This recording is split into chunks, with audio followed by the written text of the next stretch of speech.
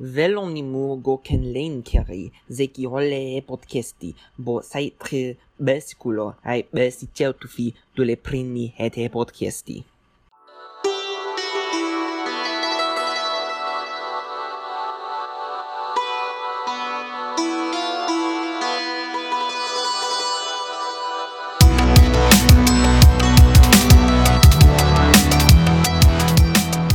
Welcome to Conlangery, the podcast about constructed languages and the people who create them. I'm George Corley. With me down the road a ways is Jake Malloy. Hello. And over in Connecticut we have Kay Boehm. Hello.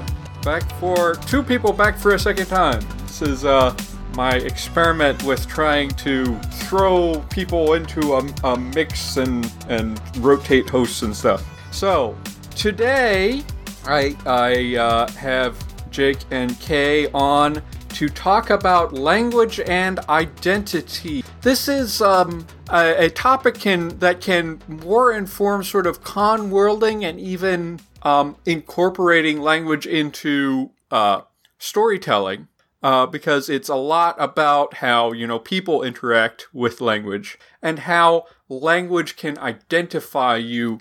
By language, obviously, the clearest thing is that language is very much tied to ethnic identity, right? But race, gender, sexual orientation, gender identity, your occupation, your social class, all kinds of things, basically any facet of human group identities can be sort of indexed by language. And we're going to explore different ways of So, Jake, you gave us a little bit of an outline to go by. I think we're going to just start where you started. So I thought one of the most obvious ways that people do it is by kind of naming those groups that you talked about. Like they're within one society and one language, they're often kind of social groups, and those groups have names, and by giving them names, we kind of, put them into relationship with each other, and those can vary in lots of different ways.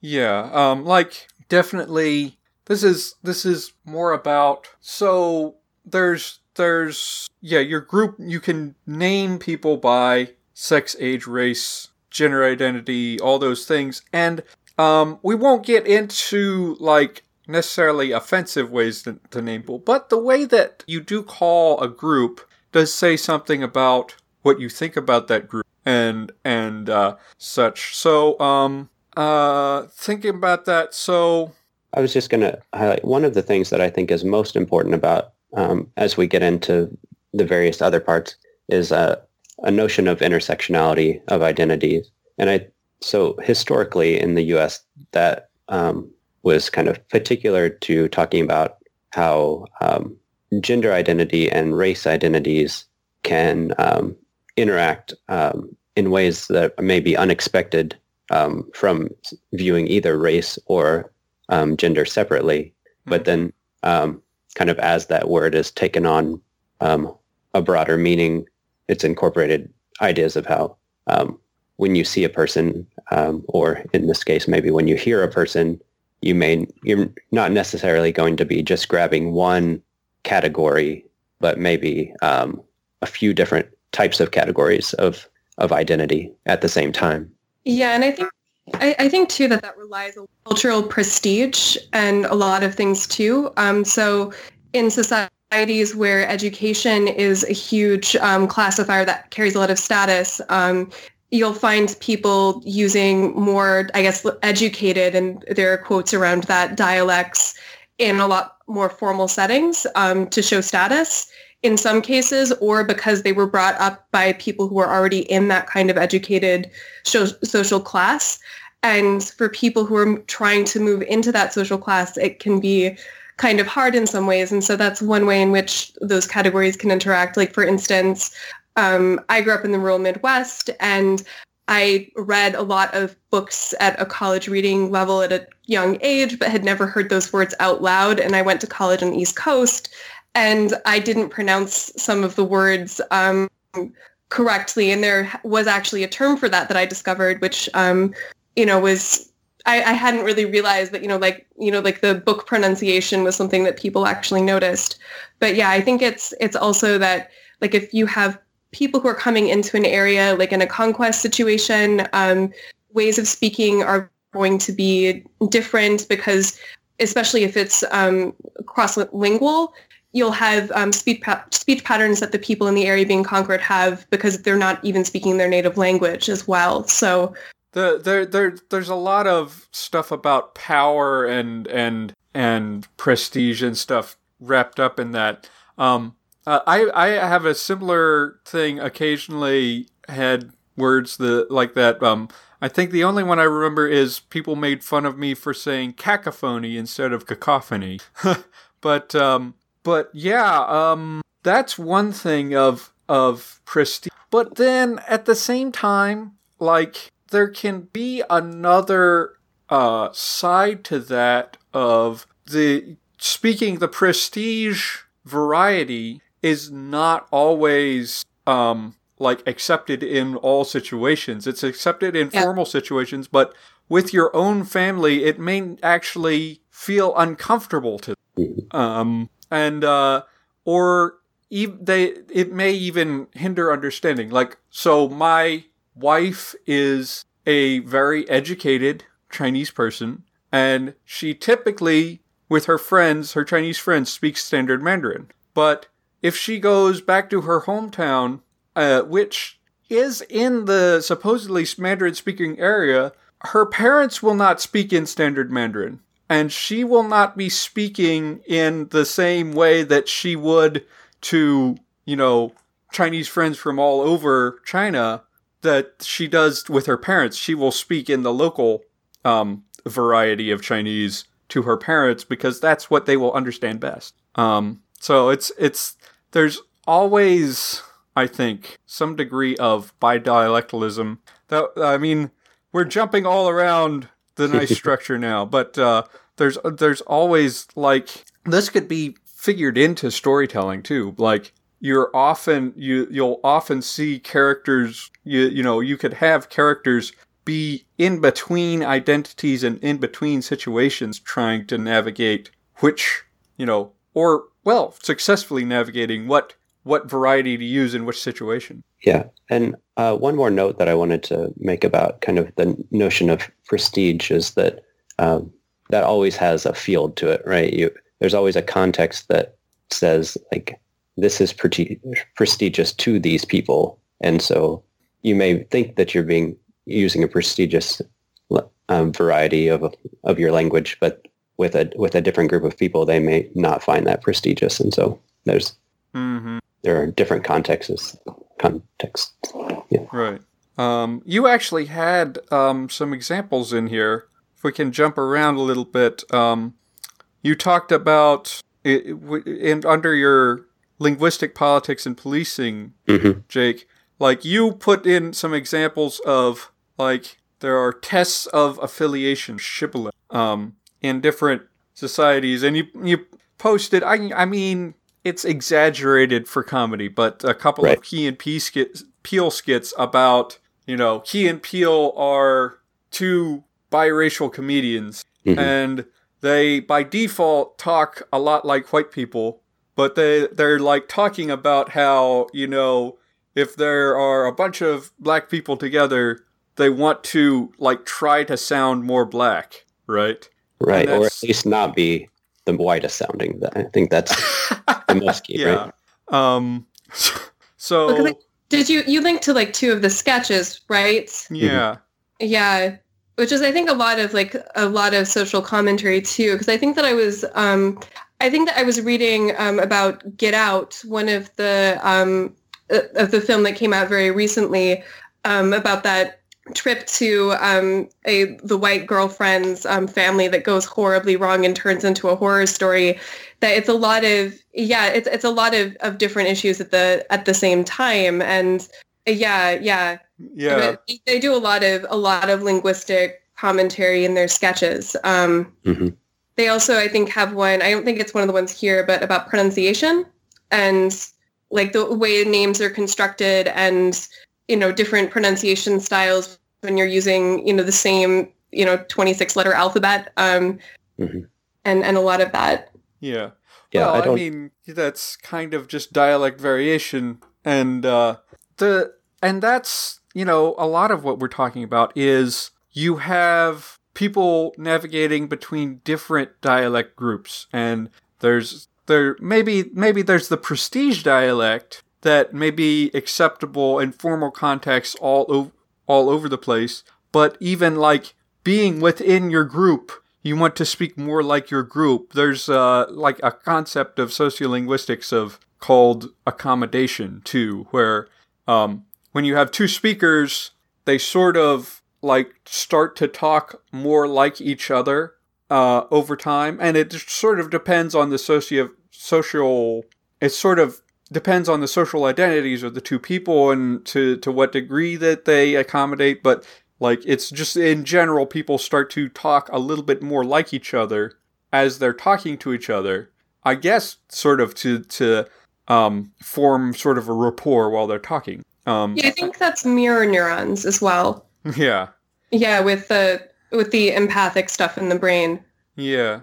Can we talk a little bit about actually naming groups though? Because there are a lot. There can be a lot to that, because first of all, there is the name that the group calls itself, and then the name that the names that other people put onto that. There's names of groups change over time, and sometimes that reflects changes in social values or changes in how the group is perceived. And just giving a name to a group also like just makes society more aware of that group. Kay, coming from the LGBT community, I think you could probably speak to that a little bit, right? Because a lot of the recent history of LGBT activism is like just putting names to these different identities, right?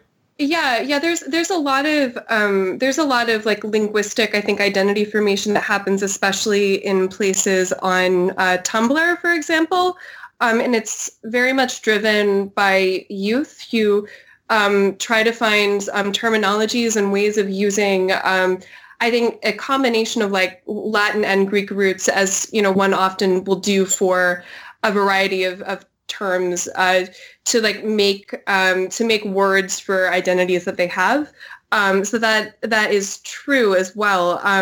But I think it's even deeper than that. It's that there are words that are used, but then it's also like a sense of like reclaiming words within a community as well. So like the word queer, for example, it started to increase in usage, I think about a year or two ago. And there were actually a few pieces from older people in the community who'd still had that used as a slur while being the victims of like hate violence, and who didn't really feel like that term was appropriate. And so there are sometimes, I think, like age-related divides within communities where above a certain age, it's less likely along like a statistical, sampling to be considered an okay term than it is among, like a different demographic.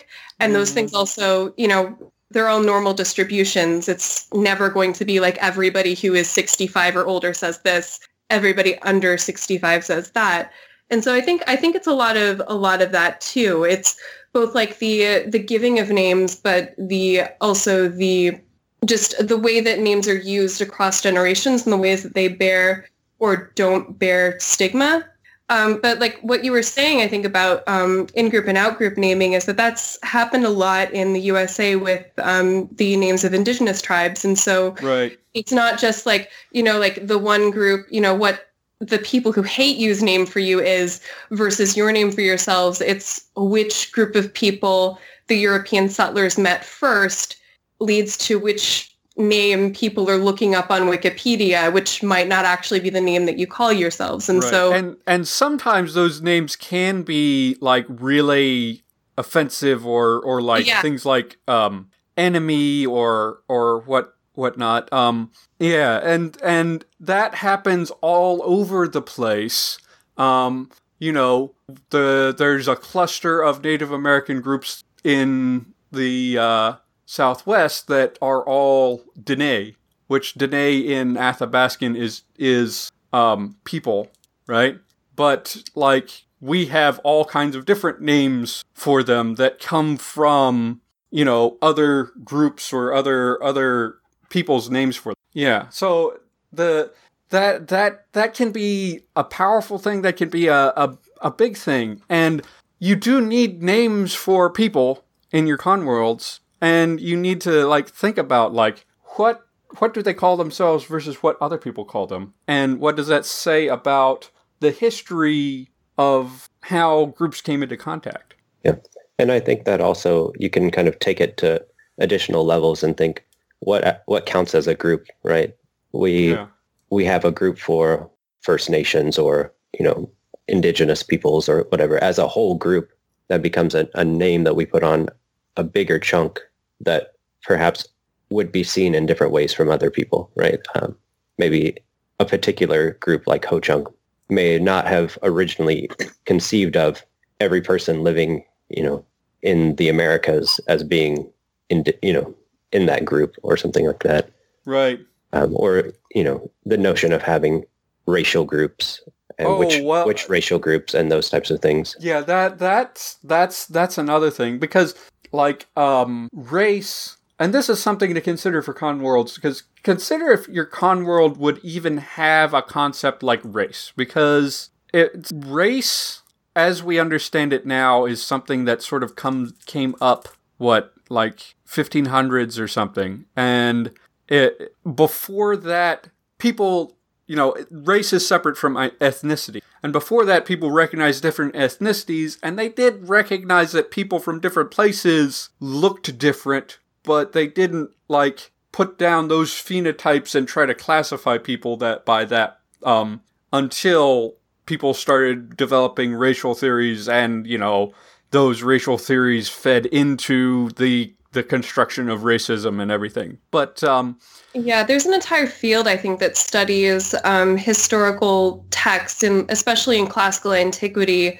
I was actually reading something recently about this. They were looking at one of the hero figures during the Trojan War. I think it was Memnon, who's described as Ethiopian, and talking about that in terms of the construction of... So it's not like race didn't exist.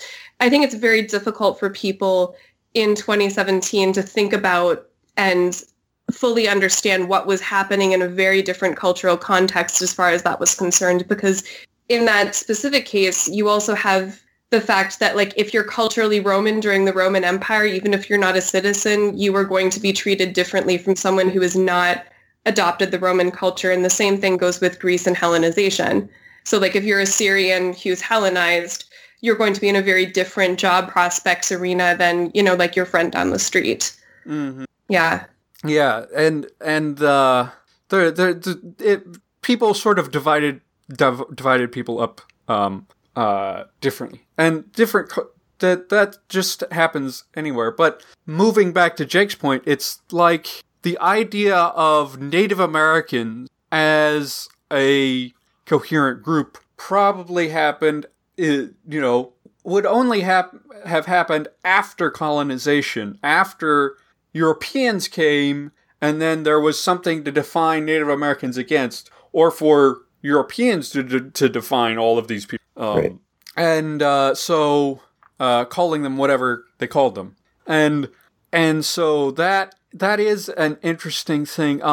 Another tidbit, Ho-Chunk, the word wonk, means man, right, or person, but it has also taken on the meaning of, like, Native American person, and I think that might be reflective of them needing to have terminology to refer to, like, Native Americans as a group, and they just grab, like, okay, this means person, so we'll call Native American people. Yeah. Yeah. And I think this goes into, I think, something we were saying, you know, as we were chatting about this, is that identity is also a process of othering. Mm-hmm. So people don't tend to, like, cluster on an identity unless there's something that they aren't. Right. Where, you know, like, if you and, like, everyone around you is, you know, like, doing something and, you know, is perfectly content with doing whatever it is that you've been doing for generations, you're probably not going to notice it unless you see that there's a contrast between it and something else. So like, let's say that like you live in a city, you've never left it, but then you go move someplace else where, you know, people aren't speaking your language or they're speaking a different dialect, and you come to know the speakers of your native language in that area, who probably are going to use the language slightly differently because it's also an identity process at the same time that it's, you know, maintaining one's like native like identity linguistically. Right.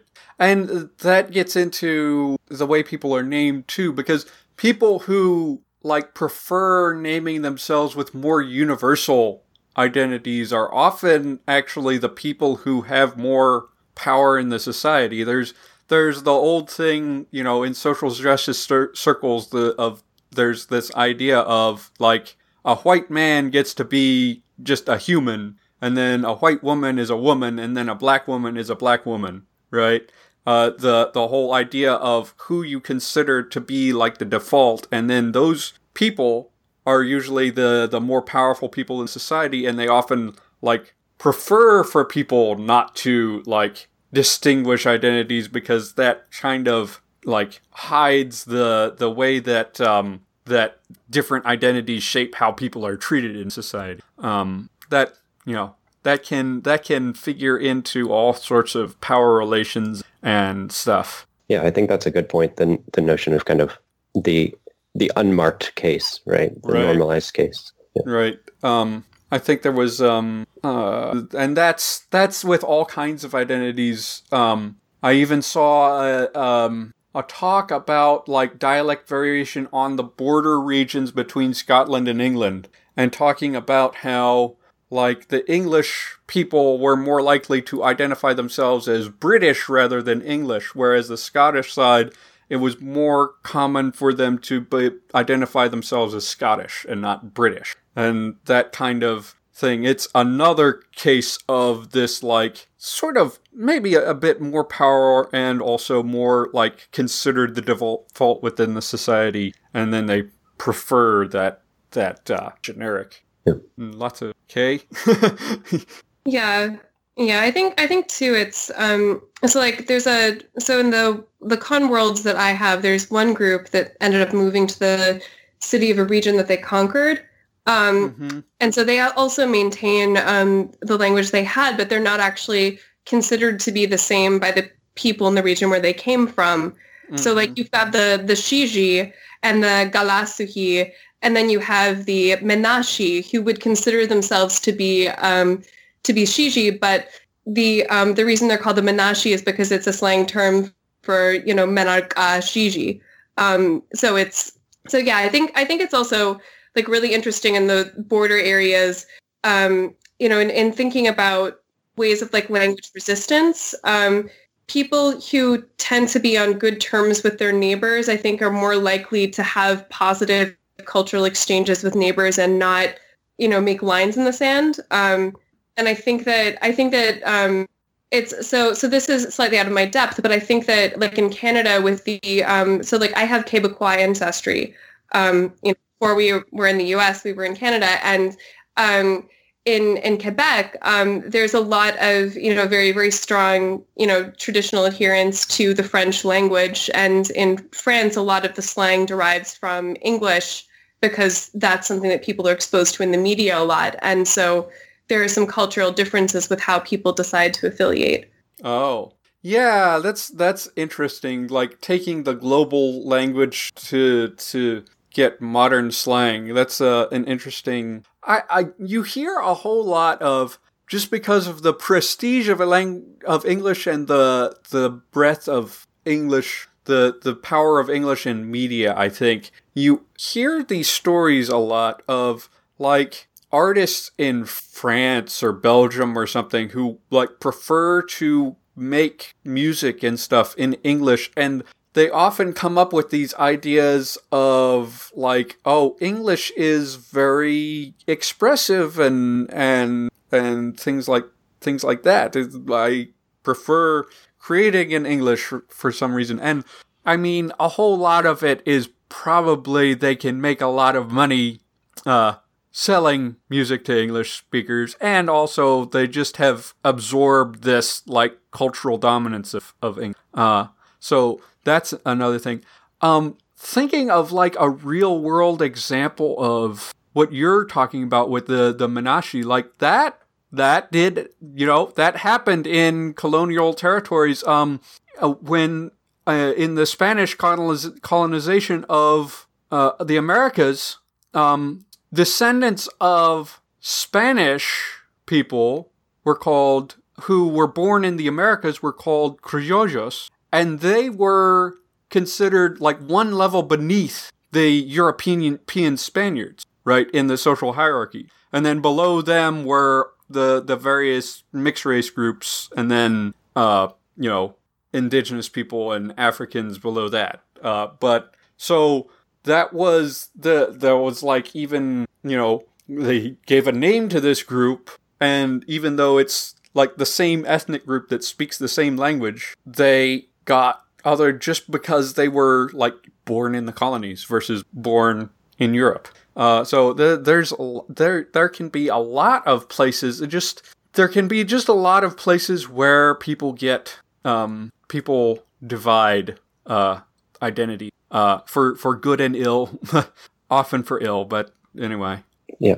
So should we talk some about kind of the more indirect ways that we identify? Well, yeah, definitely. And that often is more into like dialect. Yeah. Yeah. I mean, some people use like the term sociolect or social dialect, way to distinguish someone's speech socially, I guess. Yeah. So, I mean, I guess pretty much any chunk of language a level of language that we can talk about, there are generally ways people distinguish, from the phonological level to the pragmatic level, or, anywhere. I don't know if anyone wants to talk about anything in particular. I mean, just in general, so, like, everybody likes to identify accent. So an accent is just phonology. And people don't necessarily, like, people are aware of accents, but often, like, if they try to imitate accents, they imitate, like, some key feature of someone's dialect. Like, if someone is trying to imitate a Southern accent, they often will go from I to ah, right? So that's an interesting thing of the when people recognize accents, and then people imitate or even make fun of accents too. And there's you listed morphological change, and I think this actually gives us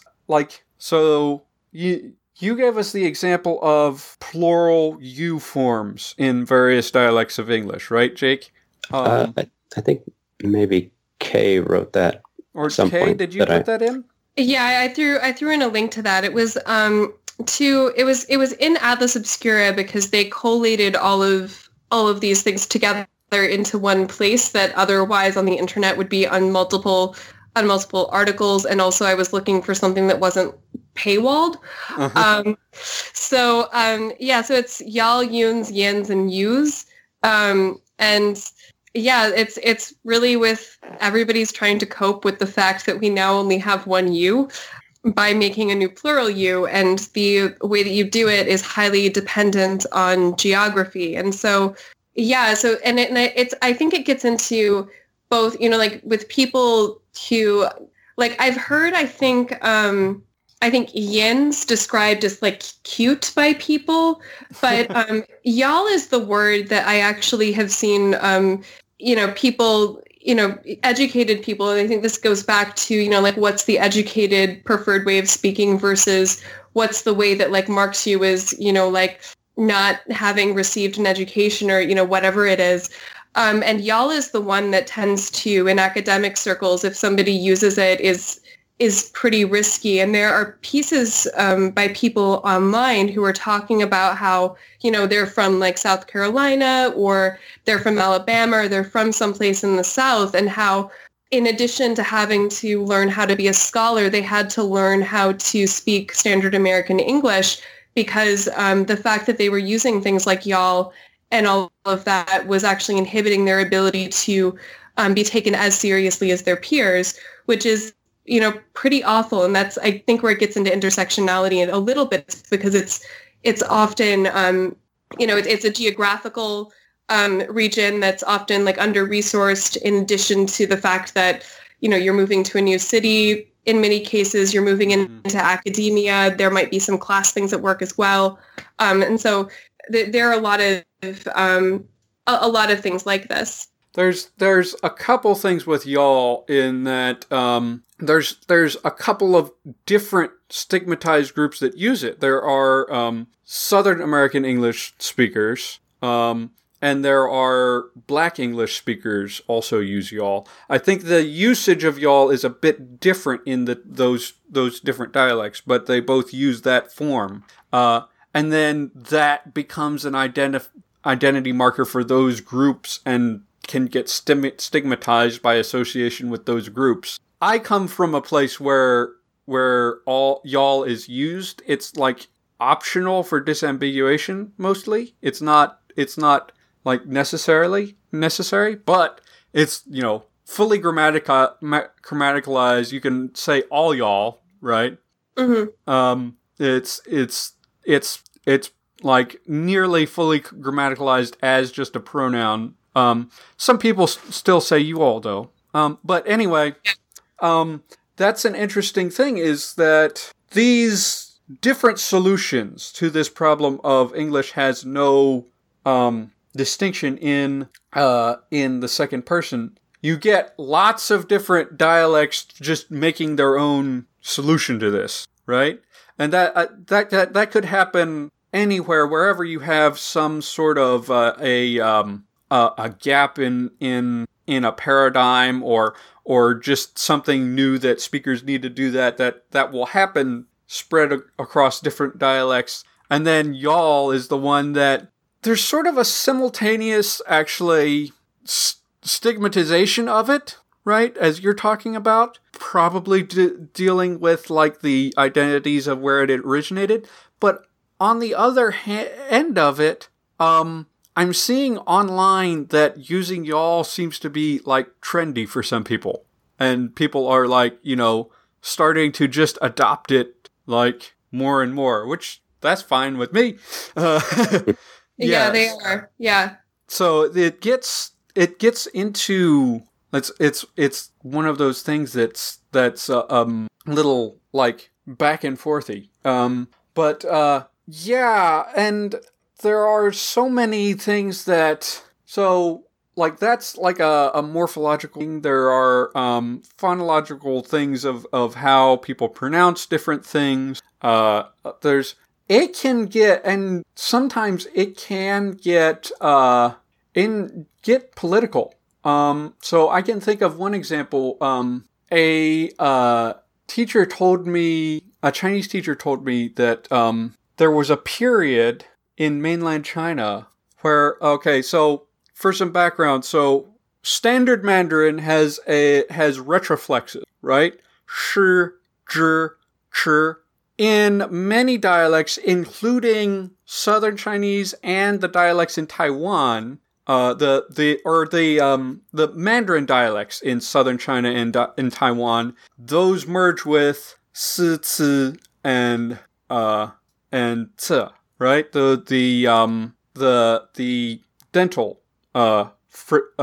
fricative and affricates, and so for a bit, since there were a lot of famous like Taiwanese musicians, it became sort of trendy to imitate those accents by merging the retroflexes into the dentals. So pronouncing things the way that they do in Taiwan, to a point where at least the teacher told me the Chinese censors cracked down on people imitating a Taiwanese accent on television. So, because it became like a political thing at that point. So, or at least the Chinese government perceived it as a political thing. So, like, and linguistic identity can become a social, like, holdback, or it can be explicitly political. I think that's important. I also wanted to just to bring this further than the notion of kind of regional dialects and just like I think the kind of social dialect can exist inside of a situation where people would non-linguists would imagine that the people are speaking the same dialect or the same, but because of their social position, like whether, women versus men or something like that, that there's just a different way of speaking that is just how, like you're in the same household, but because of your position, you're going to speak differently. And it's not a regional issue or a borrowing thing, or it's just, that's how that society has developed that linguistic situation. Right. Regional is the easy part, but you get into sociolects, and I mean, there are ethnic sociolects, there are gender sociolects, there are class sociolects. Lower class people in New York do not speak the same way as upper class people in New York, as Labov famously was studying. He was, I mean, that was a study of actually people who were serving various classes of people in stores, right? And finding that they were speaking like their customers. But yeah, there's, and women don't always talk the same way as men, that's an interesting thing, because then you can get into all sorts of gender things, and if in a patriarchal society, if women are speaking differently than men, that may not necessarily be stigmatized on its own. The way that women speak sometimes is policed and stigmatized, but also it can be more stigmatizing for a man to be speaking the way a woman stereotypically speaks, right?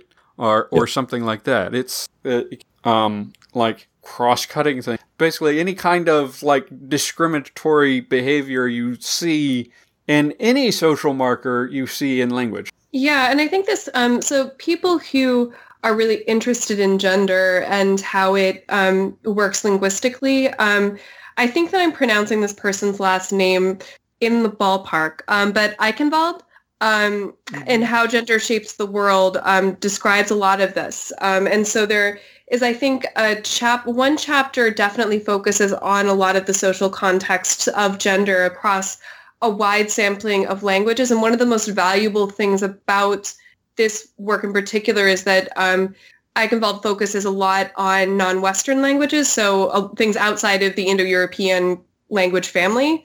So which I found very useful, because I think that it's really important. But some of the stuff that Eichenwald pointed to are Japanese, also Lakota, with gender-exclusive languages, because you don't really have a choice, gender variable ones, where speech patterns tend to cluster around specific speaking styles. But then also there are a few, I think, Inuktitut languages where the terminal consonants, like the consonant structures that people use, are different depending on their gender. And so that's where identity is like literally impacting the way that you form words with your mouth. So right.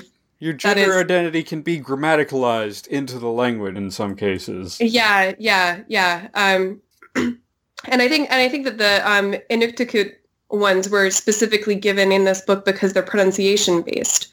So it's even, I think, more intrinsic than most of the grammatical variation that she's looking at. Right. But I think even like in English, women tend to use more buffering before asking for things or for expressing ideas.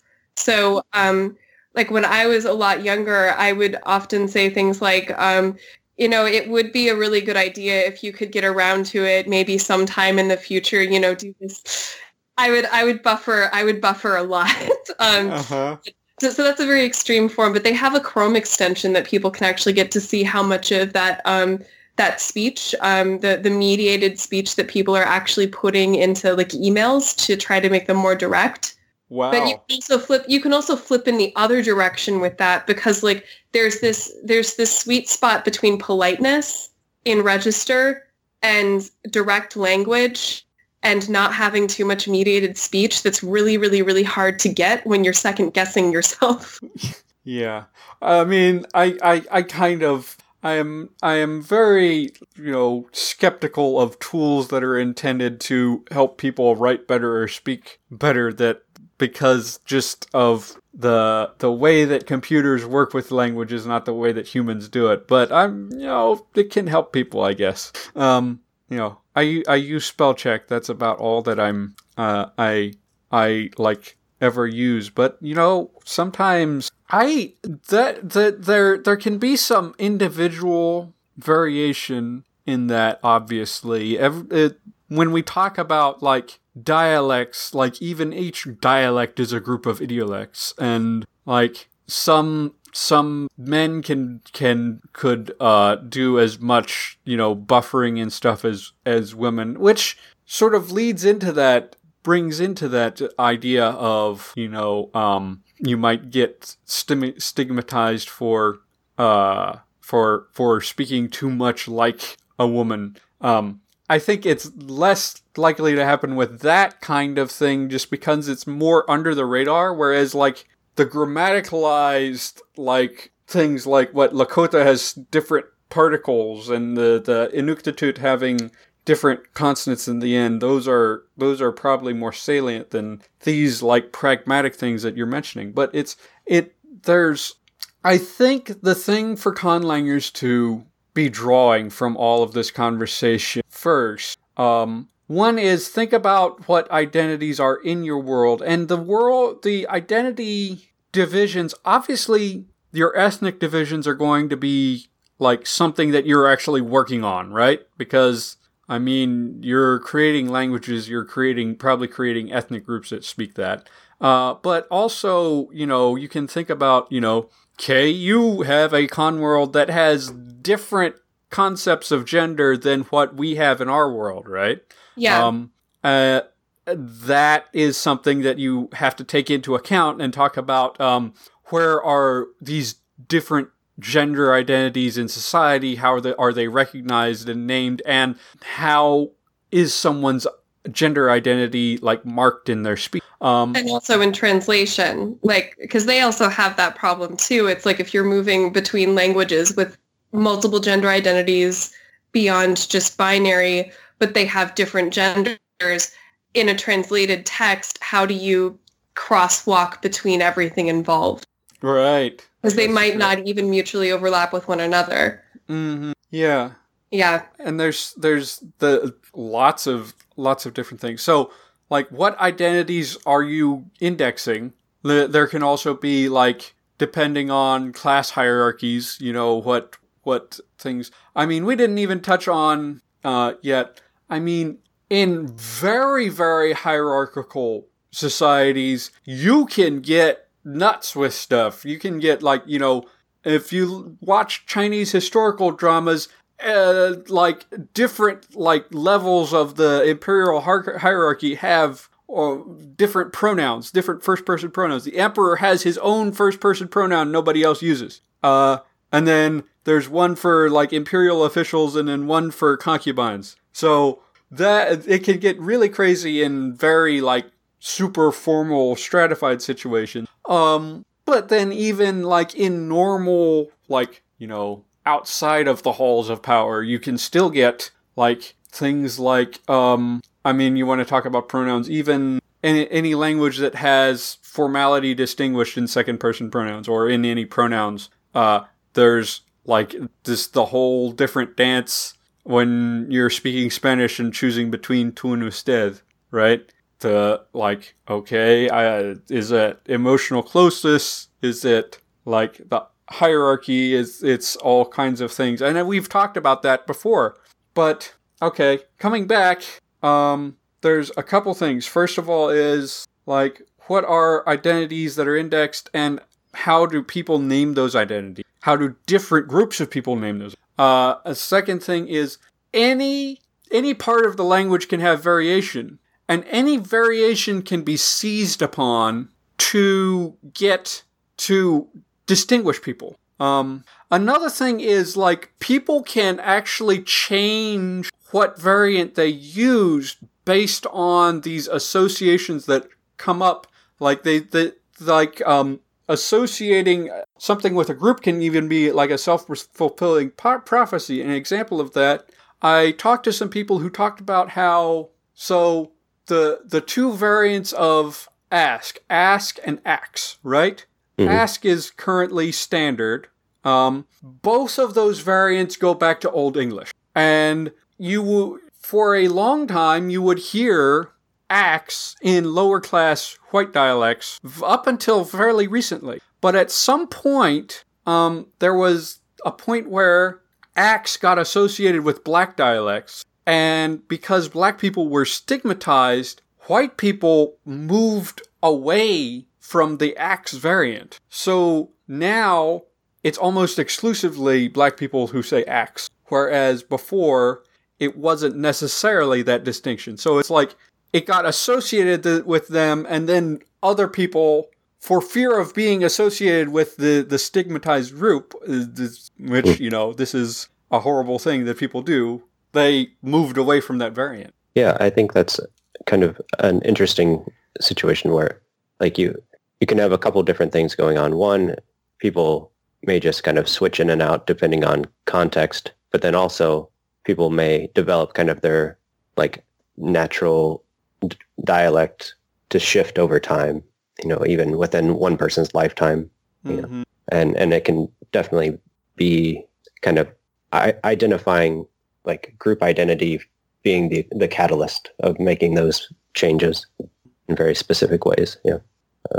I have a note that I don't have this verified, but apparently Gandhi moved from having a more British English to kind of a more Indian-sounding English later in his life.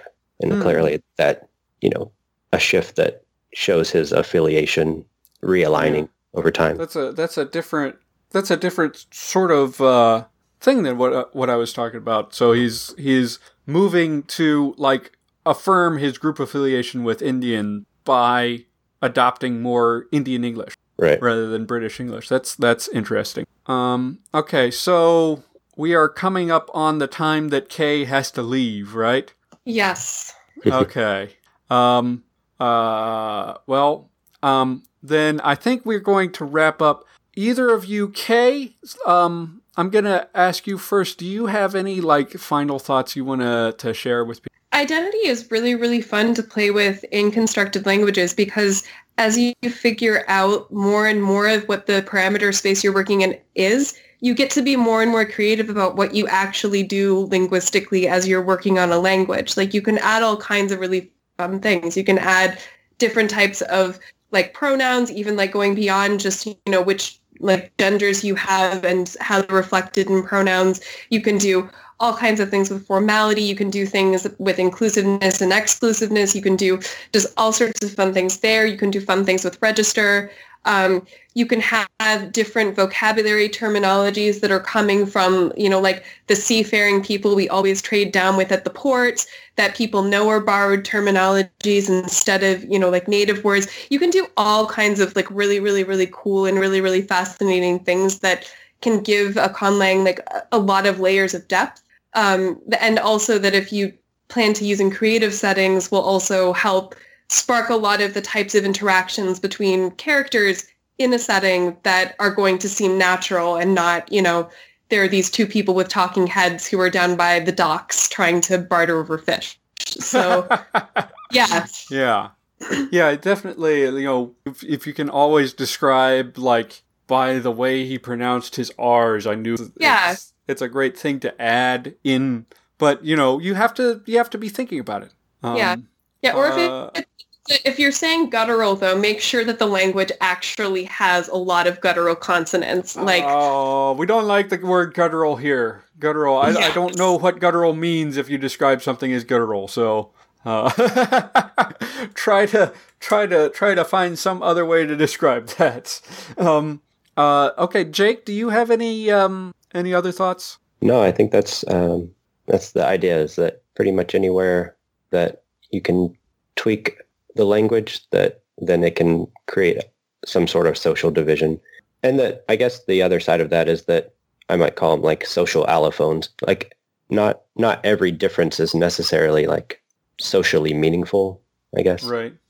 I mean, there's going to be lots of variation. Any particular variation might be seized on, but not all of them. Like there's like people can identify where someone's from even when you may take a whole lot of markers out and like just identify by intonation, but intonation is not always like salient front of mind when people are thinking of how other. So anyway, well, with all of that, I'm gonna say everybody go work on variation and work on sociolinguistics in your con worlds and how language is relating to identity, and I'm gonna say happy conlanging. Thank you for listening to Conlangery. You can find our archives and show notes at conlangery.com. You can also follow us on Facebook, Twitter, and Tumblr. Our web space is provided by the Language Creation Society. Our site was designed by Bianca Richards, and our theme music is by Null Device. Conlangery is under a Creative Commons Attribution Non-Commercial Share-alike license. You are free to use our show for any non-commercial work as long as credit is provided to Conlangery Podcast and you use a similar Creative Commons license. Conlangery is supported by our listeners. Please visit patreon.com/conlangery to give your support. Thank you.